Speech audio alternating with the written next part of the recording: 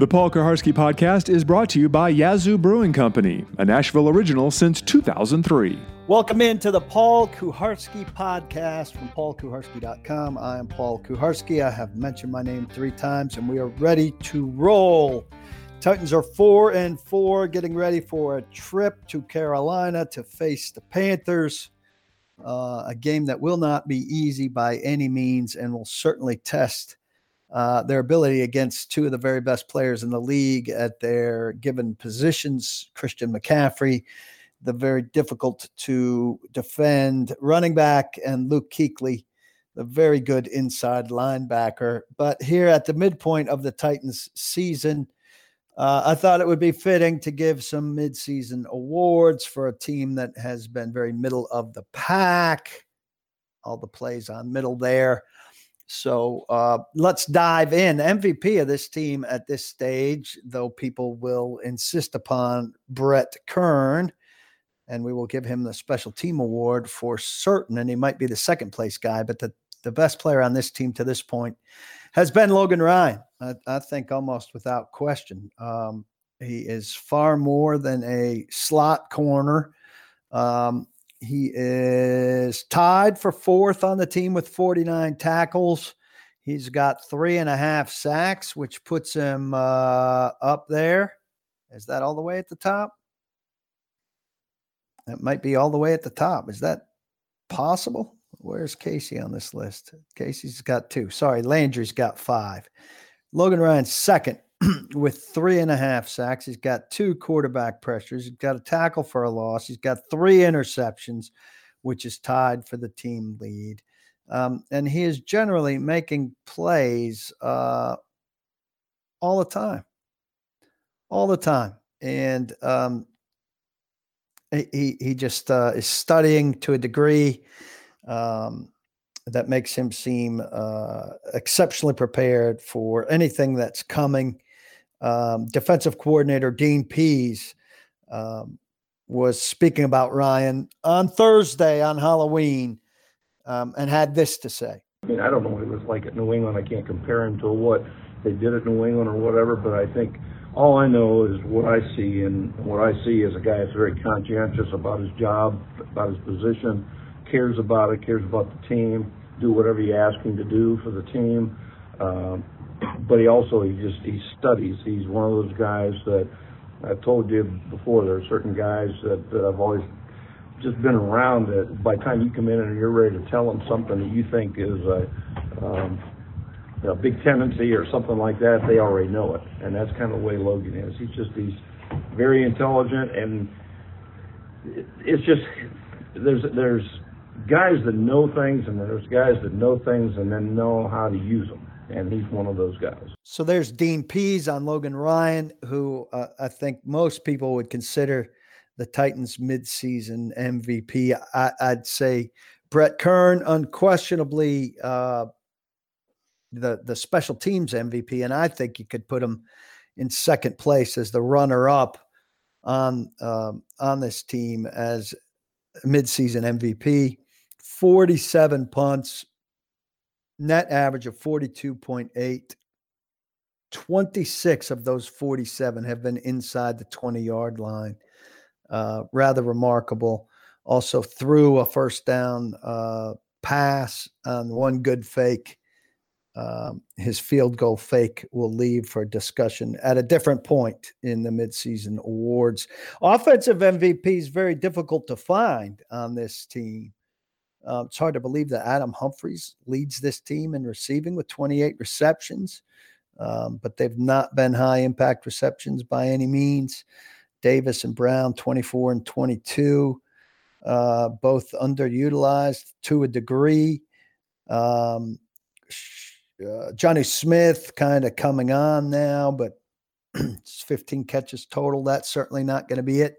Derrick Henry only averaging 3.8 a carry. You'd certainly want it to be higher than that, but he does have 5 touchdowns. He is playing behind an offensive line that simply is not doing enough. And he's a hit or miss back. You know, he's going to have home runs and he's going to have strikeouts. It's just kind of the way he runs. And I think he's the choice. He's also got the longest run for this team, 34-yarder versus Tampa Bay last weekend, and the longest pass reception, that screen that really broke the game open in Cleveland on opening day, 75-yard touchdown pass. And so Derrick Henry is kind of my grudging choice for offensive MVP of this team. We know that the offense has not been very good, and so it's not easy really to find somebody there. Most improved player on this team, and I think there are a reasonable amount of candidates here. Could look to Rashaan Evans, who's steadily getting better. Jonnu Smith, I think you can make a case, though he kind of followed a similar trajectory last year after Delanie Walker disappeared with his injury, and Delanie's not disappeared this year in the same way, but he has been missing in action and didn't play last weekend. I think there are some players getting better. Certainly, we're watching A.J. Brown get better week to week. And I think Amani Hooker's steadily getting better. Isaiah Mack, these are young guys that we're listing now. But to me, the choice is Daquan Jones, who I wrote about last week. Could also be kind of a comeback player of the year candidate. Is recovering from his bicep injury last year. Slowed him down. He admitted he doesn't want to use that as an excuse. Also, the first year in the new system, he wasn't immediately getting what they were asking him to do. I think he's done very well this year. Very strong up front at the point of attack. Also playing nose a lot more than end or tackle, but been a very solid player up there, particularly in the run defense. Now being bolstered a little bit by Jeffrey Simmons' emergence. I like what I've seen from Daquan Jones. I like what I hear from Daquan Jones, and I think he's doing a nice job for the Titans up front. Best value on this team, this kind of an automatic slotted thing. Like if you have a relatively low draft pick who is doing good work, then and he's on his rookie contract, he's going to be a value. So on this team, that's Jayon Brown.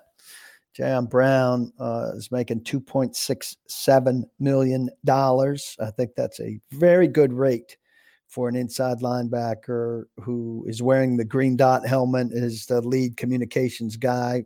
He missed the Chargers game, and we saw how that hurt them as they tried to cover the running back Eckler.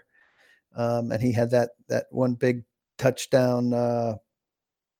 I'm not sure now if it was a run or a reception, but he ran away from Wesley Woodyard, Brown's replacement, up the right sideline. And you could see the Titans missing Jayon Brown there. Certainly he was back last week and in time to help out with Christian McCaffrey, who's going to be a tough matchup for the Titans. He's a tough matchup for anybody, but Jayon Brown is very good value at $2.7 million. This is the Paul Kuharsky Podcast. We're brought to you by Yazoo Brew, which is a great brewery in Nashville. Delicious beer, something for everybody. I'm partial to the Hefeweizen. Most appreciate their sponsorship of these podcasts and of my site. I encourage you to pick up a 6-pack or a case for your refrigerator for the party you're going to watch the game, or if you're out having drinks, look for them on tap and dive in. It's great stuff. You should also be a member of paulkuharsky.com. Last week's podcast was only partially free, and then behind the wall, you got a really good 3/4 of my conversation with Frank Wycheck, who's sounding great. It's the most listened to podcast we've had maybe ever, but certainly in some time. And if you're not a member, you only heard a very little bit of it, and certainly not the best bits of it.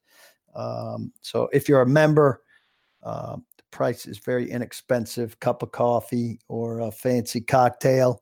But you get everything I write You get all the podcasts. You get private Facebook Live / Periscope broadcasts.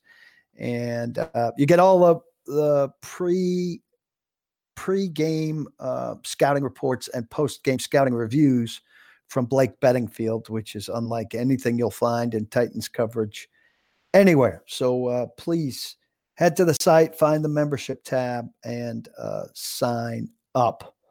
We'll pick up worst value on this team. I know a lot of people are going to point immediately to Roger Saffold, but Roger Saffold seems to have settled down. And depending on the state of his concussion, when he passes concussion protocol, guess what Roger Saffold will be doing? He will be playing. Guess what Marcus Mariota is not doing? He's not playing. He's been benched. He's making $24.2 million this year. He's benched. He's a big disappointment. I understand a lot of things about the Titans did not facilitate Marcus Mariota's ultimate success, but Marcus Mariota also did not facilitate Marcus Mariota's success. At the end, his confidence was so far broken that he couldn't complete screen passes, short throws, very uncomfortable under the rush, unable to throw the ball away, and just disappointing. Ryan Tannehill's been in there for 2 games. The Titans have won both of them. One of them, Tannehill looked really good. The other one, just okay, but throws the ball with more zip, more decisively, seems to be making better checks, and all around looks like a better quarterback for this team right now. And I think it's a no-brainer that the Titans are better off right now with Ryan Tannehill at quarterback. And he's significantly less expensive for the Titans because the Dolphins are paying a good share of his salary, while the Titans are paying Marcus Mariota $24.2 million. It is Halloween. Therefore, and this is the furthest I'll go in terms of cheesiness on Halloween, we will present a Ghost Award. And the Ghost Award is one of the easiest awards to present in this venue. And all of you right now are screaming. You're screaming, Dion Lewis, Dion Lewis, Dion Lewis. Dion Lewis has 17 carries for 57 yards. That's 3.4 yards a carry. Long of 9 yards. Dion Lewis, the third down back, has 15 receptions for 63 yards, 4.2 yard average, nothing longer than 11. Dion Lewis is still on the field regularly for third down. He does pick up blitzers, so we got to give him credit for that. But Dion Lewis is nowhere near the value of what he should be for this team. He is vastly overpaid. He's making $19.8 million. Could have easily put him ahead of Marcus Mariota on the overpaid crown there, but I'm giving him this instead, the Ghost Award. Virtually invisible. It's very difficult to justify them putting him out there. He's just not a contributor on this team. The I Want More Award goes to the other Brown, A.J. Brown. He's got 3 of the team's longest plays this season, a 47-yard reception, a 51-yard reception, and a 55-yard reception. I understand he may not have it all down yet. I understand there's some plays where he does not do well breaking free and getting into his route. But I want to see him out there. He's electric when he gets open and when the quarterback finds him. And I just want to believe that if he was out there more, if he was being targeted more, if he was catching the ball more big things would be happening. And it's hard not to be intrigued by that. I want to see it. I think everybody wants to see it. It's hard not to get excited about the guy. I do think the Titans over touting a little bit. I'd like to see him out there more, as I'm saying here. but they're sending out or they put out these stats every week that are terrific. They're supplemental stats. I'm trying to scroll now to find what I said about it. They put out what he's done through his first half season, which is nearly 700 yards, which is the best half season pace since, and that's the best since Kenny Britt as a rookie with the Titans. Well, Kenny Britt had a disappointing rookie season, I'd say, as a middle first round pick. So I wouldn't rave about that. And the pace that he's on now, he's on pace for nearly 700 yards. That is not, here it is. A.J. Brown's pace of 43.5 receiving yards per game projects to 696 yards over a complete 16-game season. That would leave him second among Titans rookies since 1999, outgained by only Kenny Britt's 701 receiving yards in 2009. I'm not touting that stat. I think it's relatively low by today's standards. That number, that final number that he's on pace for, 696, would have been 53rd last year. And 4 rookies around the league did better: Sutton, Barkley, Moore, and Ridley. 53rd. 53rd. Get him on pace for more than that by putting him on the field more, by throwing to him more, by letting him have more catches. The Hope Award, another obvious one, goes to Jeffrey Simmons. In 2 games, he's got 10 tackles. He's got a sack. He's got 4 quarterback pressures. He's got a tackle for a loss. He's been very influential up front. I'm sorry about these background noises, which I'm unable to stop at this time. Very influential player up front, has a big trickle-down effect on a lot of players on the defensive line, starting with the aforementioned Daquan Jones and Jarrell Casey, but trickling sideways and backwards to the linebackers, influencing what happens with the secondary, and on and on. Jeffrey Simmons, incredibly encouraging,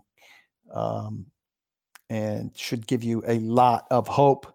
We'll finish with the plays of the first half. Offense, the aforementioned A.J. Brown, a 55-yard touchdown in Atlanta, the first of his career. He caught the ball in the middle of the field. He stuttered to the right, changed direction, and ran away from 4 Falcons.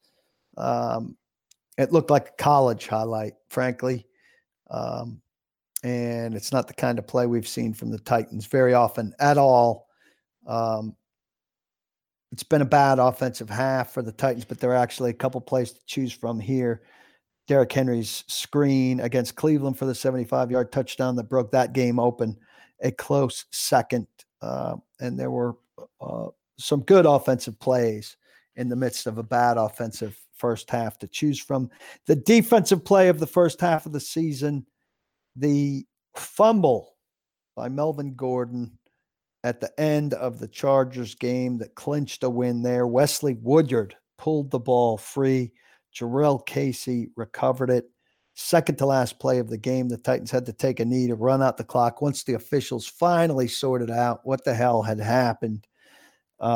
Definite defensive play of the year so far in terms of importance, vital play at the moment.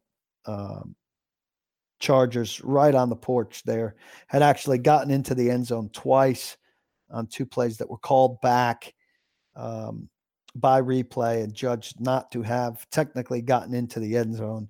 A fantastic series for the Titans, is fantastic goal line stand. Maybe shouldn't have been necessary if the Titans got a better spot on Ryan Tannehill's sneak near midfield on 4th down, or if Mike Vrabel had chosen to punt and pin the Chargers back inside the 5-yard line, making them drive much more of the field.